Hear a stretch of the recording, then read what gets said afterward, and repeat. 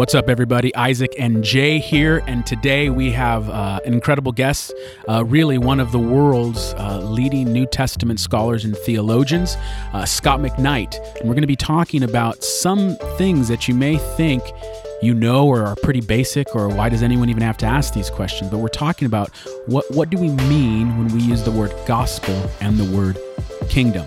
And Scott's going to break it down. Some of it's going to be maybe controversial. Some of you might have a little bit of a reaction, but he's really trying to let the scriptures define what we mean by gospel and kingdom. For those of you who don't know, Scott is really, truly, like Isaac said, one of the most important voices in biblical scholarship today. So it was an absolute treat for us to be able to chat with him. So without further ado, here's our conversation with Scot McKnight. Hey, Scott, thanks so much for joining us today. Well, thank you for having me. Glad to be with you. Yeah, it's great to have you. We want to begin with a question that I think is a question not enough people are asking because there are some unhealthy assumptions made about it. And the question is this: what is the gospel? Which a lot of people would assume they know the answer, but you've written quite extensively about this. So I know that's a big question, but let me just begin with the big question. In your understanding of the scriptures, what is the gospel? I can answer this negatively and positively, but I'll start with the positive. If you want the negative, I'll go there. All right, the positive is this. The gospel is the announcement. So a gospel is an announcement, a proclamation, a declaration that Jesus is the Messiah, that he is the Lord, and that the Jesus who is the Messiah and the Lord is the one who lived and died and was buried and rose again, and that he has been exalted to the right hand of the Father, and he will return and he will consummate the work of God in the world. So the gospel is an announcement about Jesus as Messiah and Lord, and it involves all those other elements as well. Talk a little bit about the negative, because you mentioned that. So that was positive. And for most people, when they hear that, they would say, yeah, wow, that sounds great. But I would like to hear you talk a little bit about the negative in terms of how you've seen that big idea you just shared whittled down to something less than that.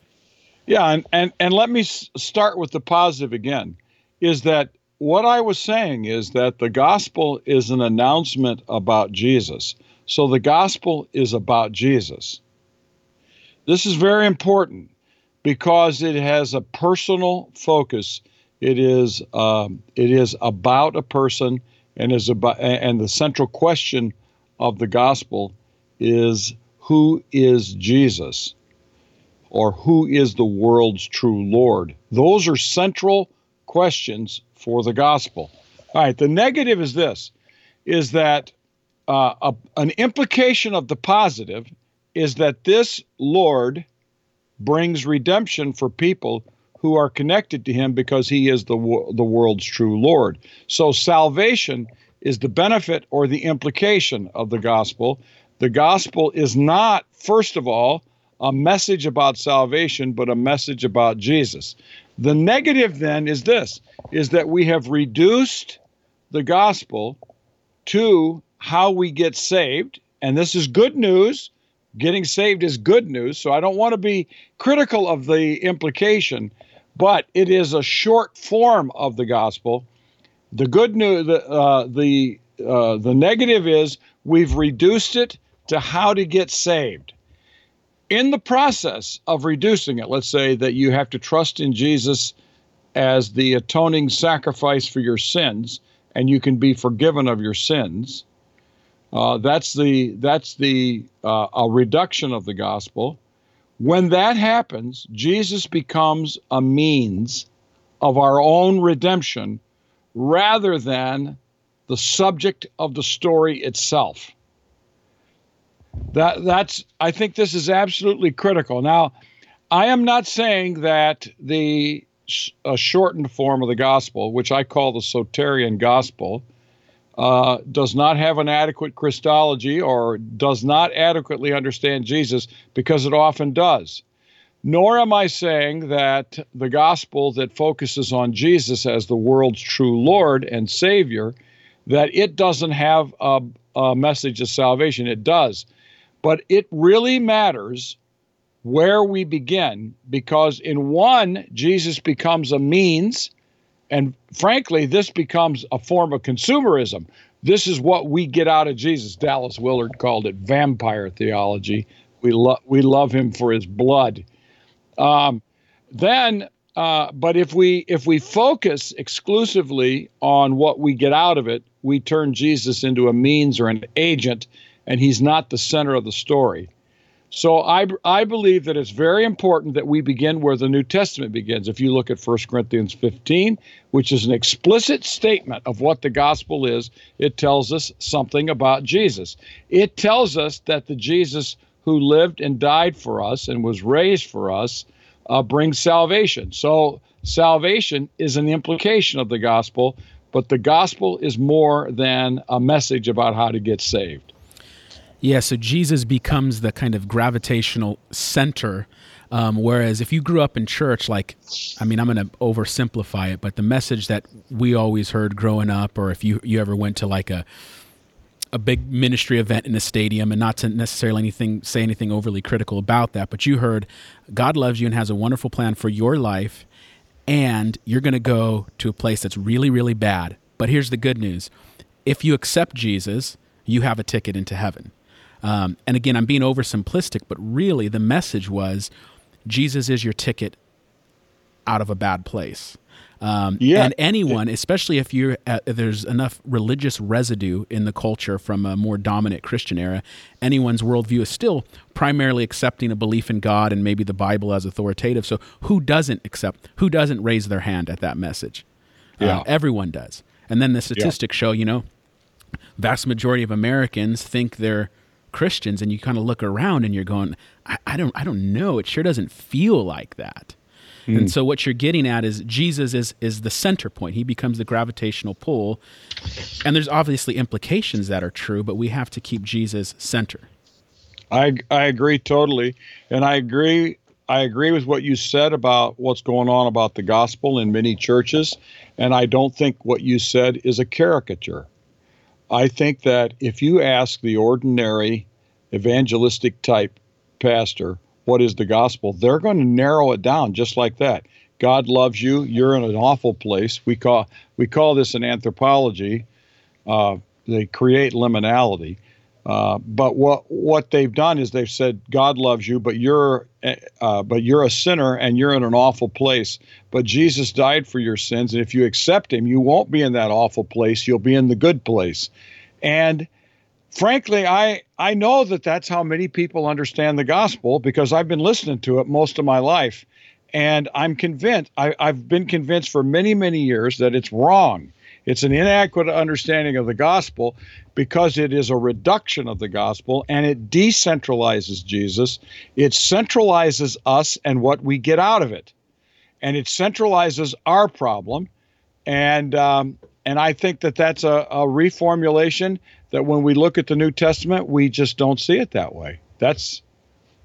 So I'm with you. The other component that you bring out in a book that we highly recommend, King Jesus Gospel. I'm a pastor, and we went through it as a staff a few years ago. I felt it was that important.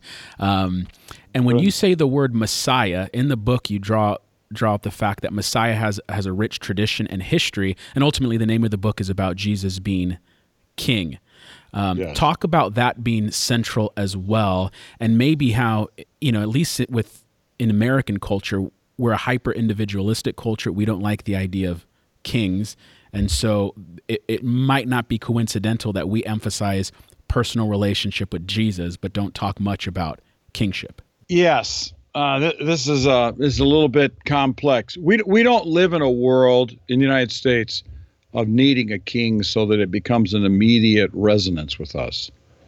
But we do live in a world of increasing demands of lordship in our life. And I often put it this way. that in the Bible, the message of the gospel is that Jesus is the Messiah. He is the Lord. And that is supposed to be a solution to a narrative looking for that as its solution. So if you read the Bible right, you will be looking for a Lord. You'll be looking for Messiah. And I am convinced that we have learned to read the Old Testament in ways that do not focus on that question. So that we need to learn to read the Bible in such a way that the answer to the questions that we are asking of the Old Testament are the answers that the New Testament gives. And if the New Testament gives the answer that Jesus is the world's one true Lord, he is the Messiah, then we need to read the Old Testament in such a way that it prompts that question, who is the world's true Lord? Now, this is where idolatry in the Old Testament is a very, very important theme. And frankly, I think that we don't see this in the Old Testament as much as we ought to, because we're not looking for it and we don't have ears to hear it and eyes to see it. But if we look right now at the United States, and I'm going to jump ahead because I think this is where I see this. Right now in the United States, we have become, the United States as a whole, look at social media, look at Facebook, look at Twitter, look at the anxiety on people's faces, and everybody wants to talk about Donald Trump. And they think that the solution to Donald Trump is to get rid of him. Now, I don't mean that everybody. It's about 50%, isn't it? All right. But the election of the United States is driving people's interests. And the news media is driving our interest in elections. And every 2 years now, we've got these elections coming for senators, House of Representatives. We get these elections for presidents, and they seem to last almost 2 years now, a year and a half. And it is driving Americans to believe that the solution to our problems in the United States are who is going to be elected next. This is pure idolatry. This is a belief that our answers are to be found in Washington, D.C., and in the electoral process and the election and who the next candidate is. So we are vesting our candidates with messianic significance. All right, this is where we are. And the answer in the Bible is Trump is not the Messiah. Hillary Clinton is not the Messiah. Jesus is the Messiah. Relax. He's been raised from the dead, and he's coming again. So something like that.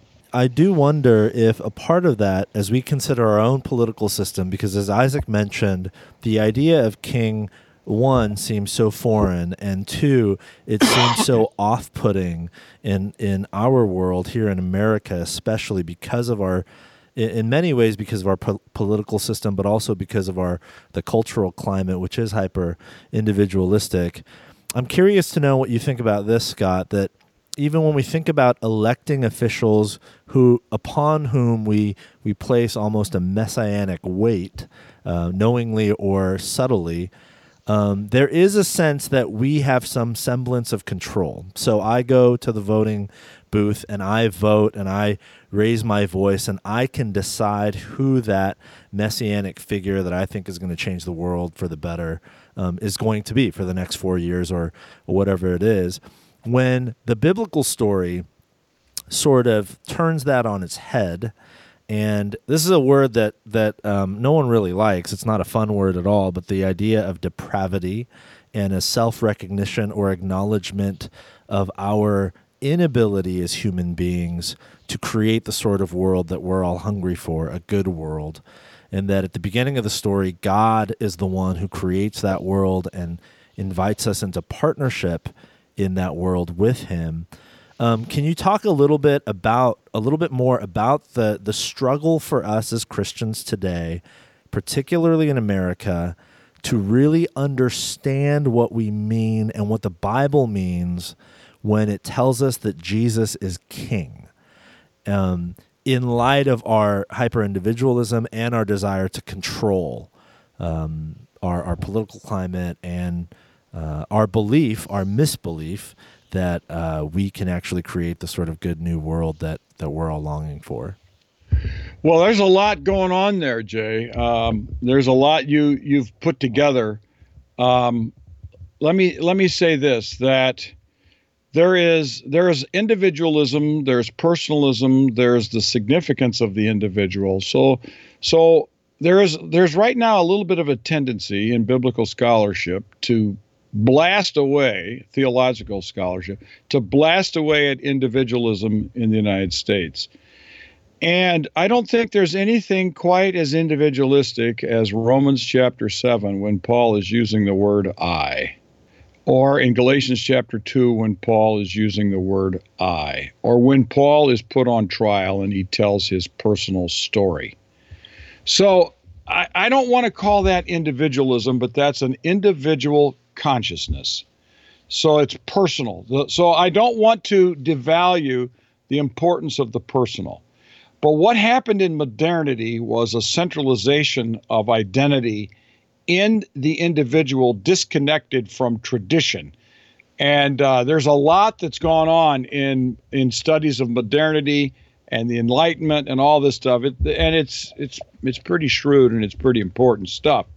Is that we have relocated the sense of meaning to ourselves, and we've disconnected ourselves from tradition. So people didn't get their choice of president. I saw this happen with Donald Trump, and I've never seen it quite like this. And maybe it was because the previous president was there for 8 years, and that meant 8 years ago this wasn't quite as strong a theme in the American social culture. And that was that when Trump was elected, people said he's not my president.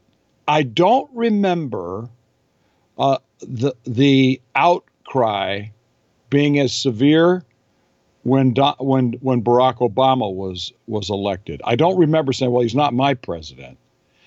It was probably there, but not as strong. And so I've seen this, and I keep thinking, you're an American, and when the people speaks, that's who speaks. And we didn't get some people didn't get the president they wanted, so they wanted to change the rules so they could get their president. Well, the Electoral College has a long history, but the point that I would want to emphasize here is not, I don't really want to talk about politics all the time. The point I want to make is there's this sense now that the majority, if it doesn't speak what I want, I'm not going to participate in it. I'm not a part of it. That is a change of consciousness. Whereas 50 years ago, when I was growing up, there was this sense that if the people voted for John F. Kennedy, even though he was a Roman Catholic, well, then he's our president now, and we will be respectful of who the president is. So let's just use this as an illustration of individualism that has really gotten stronger in the world today. And some of that individualism is very healthy sense of self-consciousness and identity, and all these things are important. But in the pages of the Bible, we don't find this radical individualism. Rather, we find a much stronger sense that God is working in the people of God, and that we are a part of the people of God, and therefore, as individuals, we have an identity as part of the people of God. And this big people of God in the New Testament is the body of Christ. So we identify with Jesus himself, and that gives us our identity. So, and I don't know if I'm answering all your questions here, but this whole sense of individualism and corporateness is a complex topic, and it has become acute in the United States, only because we have taken an important element of life, our individual consciousness before God, the accountability that each of us has before God, our responsibility before God, and we've raised it almost to the point of an idolatry that I decide what is right about everything, and I have total disrespect for the tradition unless it agrees with me. This is profoundly unwise and contrary to biblical themes.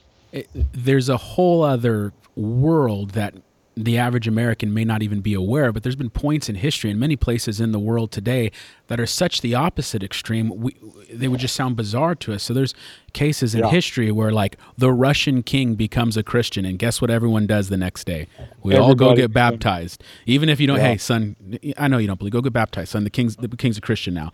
And there's that corporate identity, and not that that's the right way or the solution or the way forward, but there's just these extremes, and we exist in an extreme, and that's probably a great transition, what you're talking about, this individualism, into another topic that you've written extensively on, is the idea of a kingdom. Because right now, there is a trend, especially among younger Christians, to try and do the Christian thing or the Jesus thing or a spirituality with Jesus divorced from the people of God, from the church. And they kind of want to do this kind of kingdom stuff and be into good things like justice issues, like taking care of the needy. And that is exactly the word they use. Yeah. It's kingdom work. It's kingdom stuff. Yeah. And so if for the listeners, maybe you may not be aware of the huge issue, but there's this massive kind of very hard to articulate. You can't even point necessarily to the tribes or where it's coming from, but it's definitely in the culture to try and do justice and good things in the world outside of the church and somehow think that you're still doing kingdom work, but it's divorced from the church. Now, Scott, you have a lot to say on that, and I'm sure you can kind of navigate us, but maybe you can articulate that problem better than I did and kind of help us move forward in that and bring balance back to that equation? There is a shift, and I watched this happen. So let me tell a little bit of my own personal story. I grew up in the 1960s largely, and it wasn't what the TV thinks it was. It wasn't all hippies. People were wearing big black frame glasses and short hair and coats and ties to church and dresses and hats to church. So it wasn't all California, West Coast, Beach Boy hippies. That didn't happen until later. But at the time when I grew up, evangelical fundamentalist type Christians were wary about social action. They were wary about activism in the political sector. And they were deeply concerned about someone who would be committed to social justice that wasn't connected to the church. In the 1980s, American evangelicalism became convinced that it had an important role to play in the public sector of politics. And so we had Jerry Falwell and James Dobson and James Kennedy suddenly advocating, and they were led in some ways by Francis Schaeffer's late work in his life. They were led to believe that if they became more activists, they could save the nation and bring the nation back to God. And suddenly, American evangelicals became a political force. That was the 80s. In the 2000s, American evangelicals had become so convinced of their significance in the electoral politics and so convinced of the contribution they could make in the world that an increasing number of evangelicals became largely social justice activists. And to justify or legitimate or to explain what they were doing, they began to call what they were doing in the public sector kingdom work. And I would like to jump in right there. Kingdom work for this group of people is whenever it becomes confused, it becomes ambiguous. Whenever good people do good things in the public realm for the common good, they are doing kingdom work. And kingdom work in that definition and that understanding, and I am convinced that this is the common way people use the word kingdom, and I know it's right because every time I talk about it, people get irritated with me because that's the way they're using the terms. So I know, and hardly any of them are using it the way I use it, so therefore I know that my view is different than theirs. And I call this theory of the kingdom skinny jeans kingdom theory. And I don't mean to be offensive to the young generation because older people shouldn't be wearing skinny jeans. But what I mean is that this has really captured the young generation and in many good ways. But at the same time, kingdom has become divorced from church. Kingdom has become divorced from the necessity of salvation. Kingdom has become divorced from salvation. Kingdom has become divorced even from Jesus. So, for instance, a question that I like to ask is this: Did Mahatma Gandhi do kingdom work? If the answer to that question is yes, then you don't have to be a Christian, you don't have to be redeemed, you don't have to be in the church, and you can be doing kingdom work. I believe that the vast majority of young evangelicals and progressive evangelicals would say yes to that question. The result of that is kingdom is no longer what it means in the New Testament. It's no longer what Jesus meant. It has taken on a life of its own. I like what they're doing very much. I love that people care about justice. I love that people care about the poor.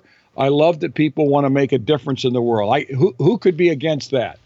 But by calling it kingdom, here's what's happened, is an increasing number of Christians in the United States now think the primary activity for kingdom work is to get involved in the public sector and do good things that have nothing to do with the church.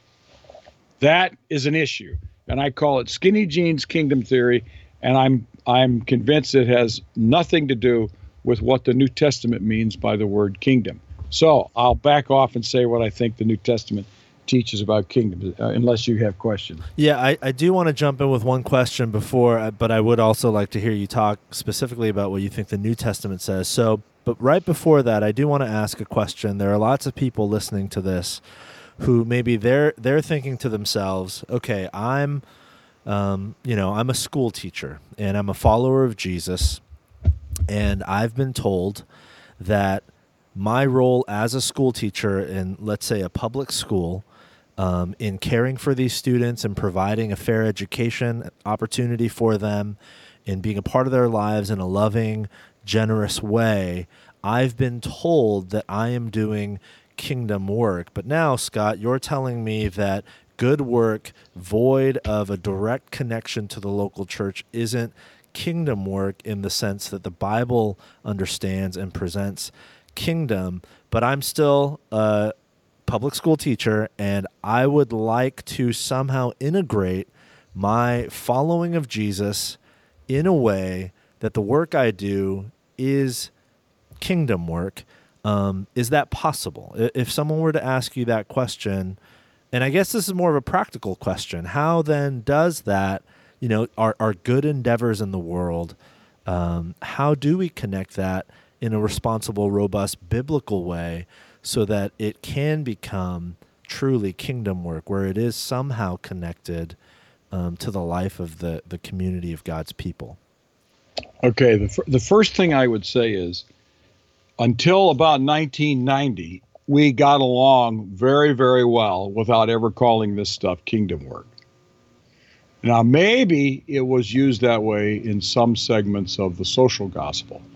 So let's just admit this, that we got along perfectly fine when normal Christians had normal jobs, like my father, who was a public school teacher, and my grandfather, who was a coal miner in southern Illinois. They did very well, and they saw themselves as Christians in their workplace, and they just didn't need the legitimating apparatus to say they were doing kingdom work to give it ultimate value. Okay? So let's just say that the standard approach has been that we've always called these things vocations. We've called them jobs. And in the pages of the Bible, a job, this is a really important theme, and it's very difficult for wealthy, privileged Americans to understand this. And that is, in the Bible, work, labor, was for the purpose of producing food and providing for the family. People didn't try to find vocations that gave them ultimate meaning and joy in life because they knew they were making a difference. All right, my grandpa never knew what this was about. My grandpa was a coal miner, and he worked long hours, walking a long ways, deep into the earth, 2 and 3 miles below the top, where he was an electrician in the coal mine. He never wondered if what he was doing was meaningful, and he never, I don't think, would have ever called what he was doing was kingdom work, but he was doing what God had called him to do to provide for his family. In the pages of the Bible, work is labor, it's hard on the body, and its purpose is to provide food. All right, so let's just start with that. The second thing that I would say is that in the New Testament already, we have a conversation, or we have language for what people do who are followers of Jesus when they do things for the common good. And it's called good works. Jesus uses this in Matthew 5:16, or 15 and 16. They will see your good works and glorify your God, Father who's in the heaven, when you are a light in the world and salt in the earth. And 1 Peter uses this 6 or 7 times. He talks about Christians who are doing good. And the language he uses, the Greek word is agathapoiao, and this is a word that means something like this: doing good. It is good works, and it is in the public sector. This language is used routinely for public benevolence. So building roads, building monuments, building a home, providing food for your local neighborhood, whatever it takes, that is good works. And they never call that stuff kingdom. That is good works. And Christians have always been involved in doing good works in the public sector. Now, why would I be so concerned about saying, okay, now that's good works, but let's not call it kingdom? Because I'm constantly approached by people. I do this. Is that kingdom work? You know, they want it to be called kingdom work because they know kingdom is good. And they think good work is just not quite as snazzy and fancy and charismatic enough of a term. All right. Kingdom. All right. Here we go. In the Bible, the word kingdom has 5 elements to it. All right. But I'll start with, before I get to the first one, here's a basic definition of kingdom. In the ancient world, the Greek word basileia, the Hebrew word malkut, always meant this: it is a people who are governed by a king. That's what a kingdom is. Okay, so it is a people governed by a king. Now, there are 5 elements. To have a kingdom, you have to have a king. In the pages of the Bible, God is the king, Jesus is the king, and in the history of Israel, they had kings. Those are king. You got to have a king to have a kingdom. Secondly, for a kingdom to exist, you have to have a king who is ruling. Kings who don't rule are called bloggers. They have websites and Twitter feeds and Instagrams, and they utter declarations about everything, but they don't have it's not a king. A king rules. And in the pages of the Bible, this king rules by ransoming, redeeming, and saving people for himself, and then leading them, guiding them, governing them, lording it over them. Now, in the true sense, he becomes their Lord. So a kingdom is a king who rules by way of salvation and governance, and a kingdom is a king who rules, and the third element is a people. In the pages of the Bible, there are 2 terms: Israel and the church. The kingdom, a kingdom is a people governed by a king. There is no kingdom if there's not a people who are governed by that king. So you don't have kings functioning as kings if the nation is in exile. So in the pages of the Bible, then, we have a king who rules, he saves, and he governs a people. The people in the New Testament is the church. The only kingdom that exists in the New Testament is the church. And this king rules the people by salvation and governing by giving them a law. In the Old Testament, it's called the law. In the New Testament, it's the teachings of Jesus. And we can reduce it in the Apostle Paul to life in the Spirit. So you have a king who rules a people by giving them, let's say, instructions. And in the Old Testament especially, there has to be a land. A king who rules a people without a land is a disappearing act, because you have to have an embodied reality where you're actually ruling these people. So land, and anyone who reads the Old Testament knows that haaretz, the land, is absolutely important. In the New Testament, the land promise is fulfilled in the embodied reality called the church. But this church is going out into the diaspora or throughout the whole world, taking up sacred space in these places to witness to the gospel about Jesus Christ. So here's the kingdom as the Bible teaches it. It is a people governed by King Jesus, who have been saved by him, who live under him by listening to his teachings and living in the Spirit, and who embody that reality in the church of a local community as they witness to who God is. Therefore, doing works in the public sector is not kingdom work, because it's not connected to that king by way of redemption, and it is not connected to the church. Any kingdom theology that diminishes the significance of the church evacuates the meaning of the word kingdom in the Bible. So there is no kingdom work apart from the church. Wow. Okay. Yeah, and to the average listener, especially in my demographic, that's like shocking and startling. I mean, just the presuppositions that we built our individual theology upon is just like counter to everything. But this is normal. I mean, this is the importance of the church, and the centrality of the bride of Christ is everywhere in Scripture.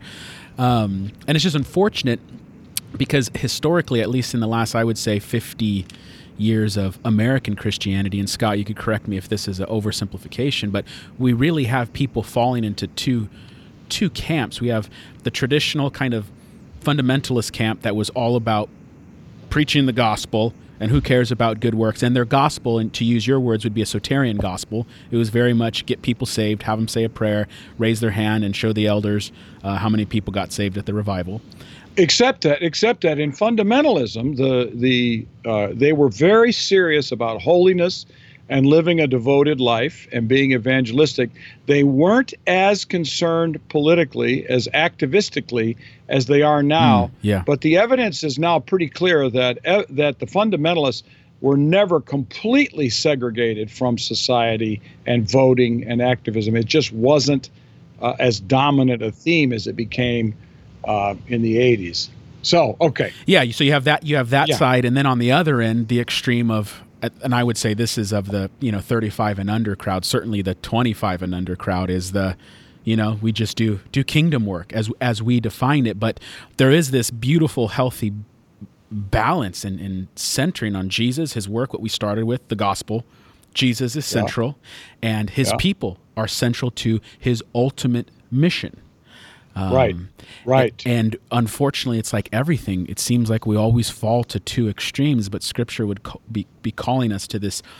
I don't even want to use the balance, because it's not a balance. It's a gravitational pull that pulls you to the person and work of Jesus and the centrality of the church in accomplishing his mission. Because that is his work.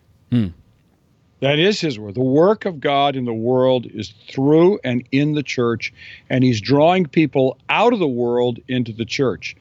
And both of you, you maybe are aware that I talk about this, is I think that we have lost a sense of what the Bible means by world. So, for instance, Andy Crouch writes this wonderful book called Culture Making, and it has no theology of the world.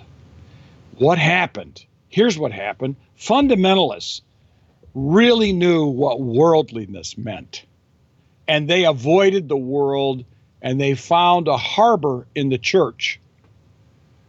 In the 1980s and 90s, American evangelicals divorced themselves from the populist fundamentalist movement, and they became sophisticated and elitist, and they wanted to make a difference in the world, and so they started talking about culture.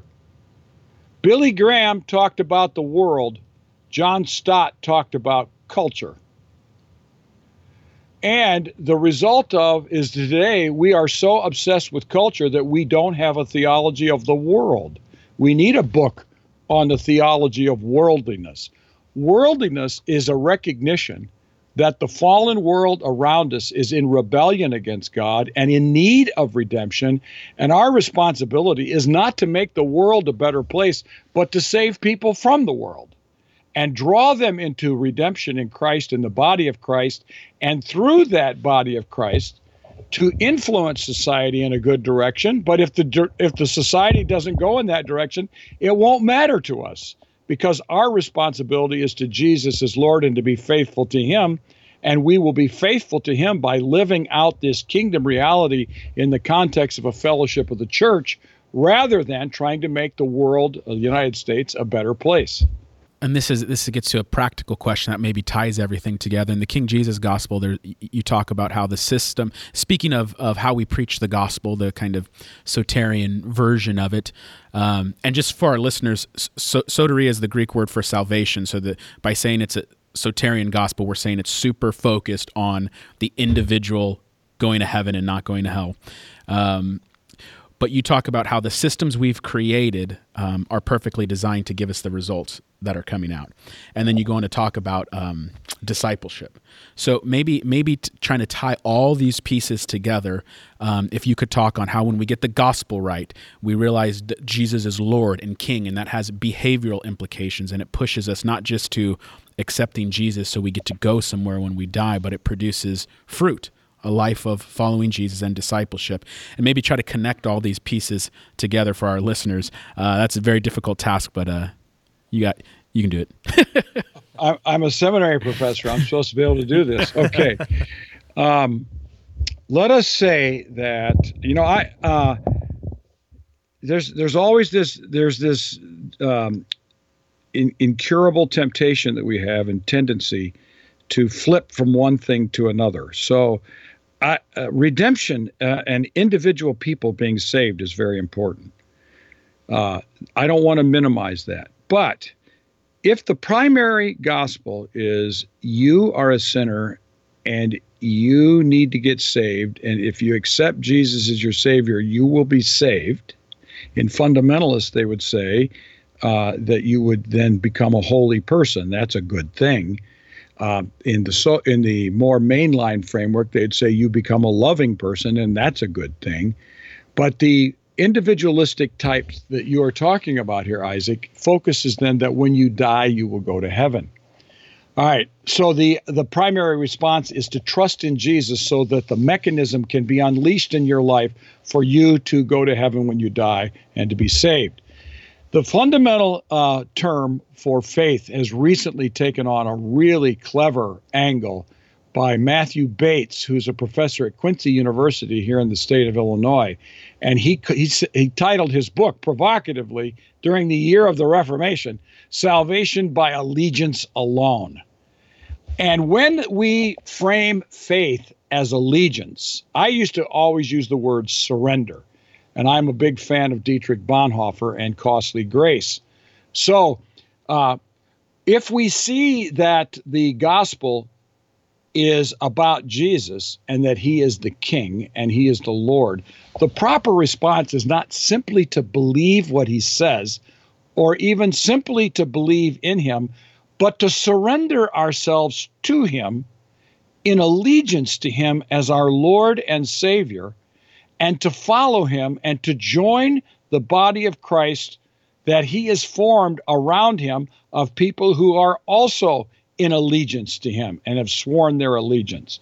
All of a sudden now, the framework changes, and what we're calling people to do is to give themselves to Jesus, to live for Jesus, and to live that life out in the context of the body of Christ, the church, as we surrender ourselves together for the good of the gospel in our world. So that's I think that's how I try to put it together in 4 minutes. Yeah, that's really powerful.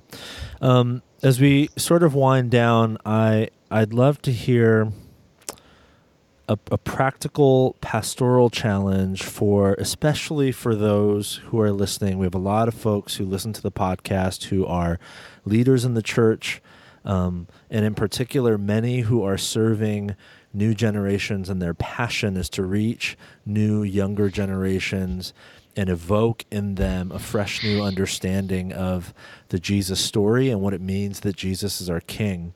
At the beginning of the King Jesus Gospel, your good friend N.T. Wright wrote one of the forwards for you, and he has this line. He says that part of the genius of genuine Christianity is that each new generation has to think it through afresh. And Scott, you're one of the major voices who's really provoking and challenging the church globally and certainly here in America to do that, to think it afresh. So if you can say a few words to Christian leaders today, and in particular those who are interested in reaching new generations, and give them some practical things as well as some challenge to how they might invite new generations to think it afresh, what would you say? Okay, two things. The first thing is, I would say, get people to ask this central question: who is Jesus? I think we need to ask that question more. Who do you think Jesus is? Read the pages of the Bible. Read the Gospels. Or just pick one Gospel: John, Mark, Matthew, Luke. Pick one of them. And constantly ask this question: who is Jesus? Who does he think he is? Who did he think John was? Who did he think the Pharisees were? See, all these identity questions. Who was Jesus? Because as he talks about others, he is also talking about himself. And get people to think of Christianity in terms of the question of the identity of Jesus. That's number one. The number two is watch the ministry of Paul throughout the Roman Empire as he moves from Jerusalem across what we today call Turkey into Greece, and then eventually back to Jerusalem and then to Rome. Watch what Paul is doing. What is he doing? He's forming churches. What are these churches? These churches are what Paul describes in Galatians 3:28, 1 Corinthians 12:31, and Colossians 3:11. There is in Christ neither Jew nor Greek, slave nor free, male and female, Scythian and barbarian. These things don't count anymore because they're all formed in Christ, and he is forming small groups, house churches of people whose identity is wrapped up in who Jesus is, and living underneath him as their true emperor, and that he has united all these people into a new kind of family of brothers and sisters. The most common word that Paul uses for the people of God is not the word church, is not, I just read this in a book the other day. The most common word Paul uses is body. That is so wrong. I don't know what Bible they're reading. The most common expression that Paul uses for the people of God is brothers and sisters, siblings. They are siblings in Christ. Is that Paul was out in the world forming families of siblings who lived under Jesus as their king. And I would encourage people to say, watch Paul form these churches and notice how everything he's on about is about how to live together in a way that brings glory to God, because we're living loving, just, forgiving, reconciling relationships with other people in the church. No longer are there strong and weak. The strong are to use their social status for the good of the weak, and the weak are to become empowered because those who have power are empowering them. There is no longer slave nor free. Philemon is to treat Onesimus as a brother. No longer a slave, but better than a slave, a brother. That's what Paul says. That's what Paul's doing in the world. And that right there is the mission of God in the world, to form those kinds of communities. Wow. That's amazing. Scott, as always, our time with you has been provocative and challenging and so enlightening and illuminating. For those who are interested in finding out more, I mean, your work over the years, long before either Isaac or I met you, had been and continues to be so incredibly influential for us personally as local church pastors and for so many people that we know. So for those who are interested, you've written a bunch and you books, as well as regularly posting on your blog, and you've got a podcast as well. What are some ways people can connect with you online and get some access to your work? Well, I have a blog called The Jesus Creed, and I have a Twitter feed that I update with connections back to the blog, a little bit on Facebook. My name is Scott McKnight. You can find it there. And I'm routinely writing new books. And in light of what we were talking about today, I'd say my book, The King Jesus Gospel, also Kingdom Conspiracy, and then also A Fellowship of Differences, which I was bringing up there at the end. Yeah, it's fantastic. Okay. Scott, thanks again so much for your time. Thank you for your work, and it's been a privilege and an honor. Thank you. Wow, that was an amazing conversation with Scott McKnight. He's always provocative and inspiring, and more than anything else, for me, whenever I hear Scott or read Scott's work, it just makes me more hungry to dive into the story, into the scripture. And like he said, ask the question, man, who is Jesus? What's he up to in the world?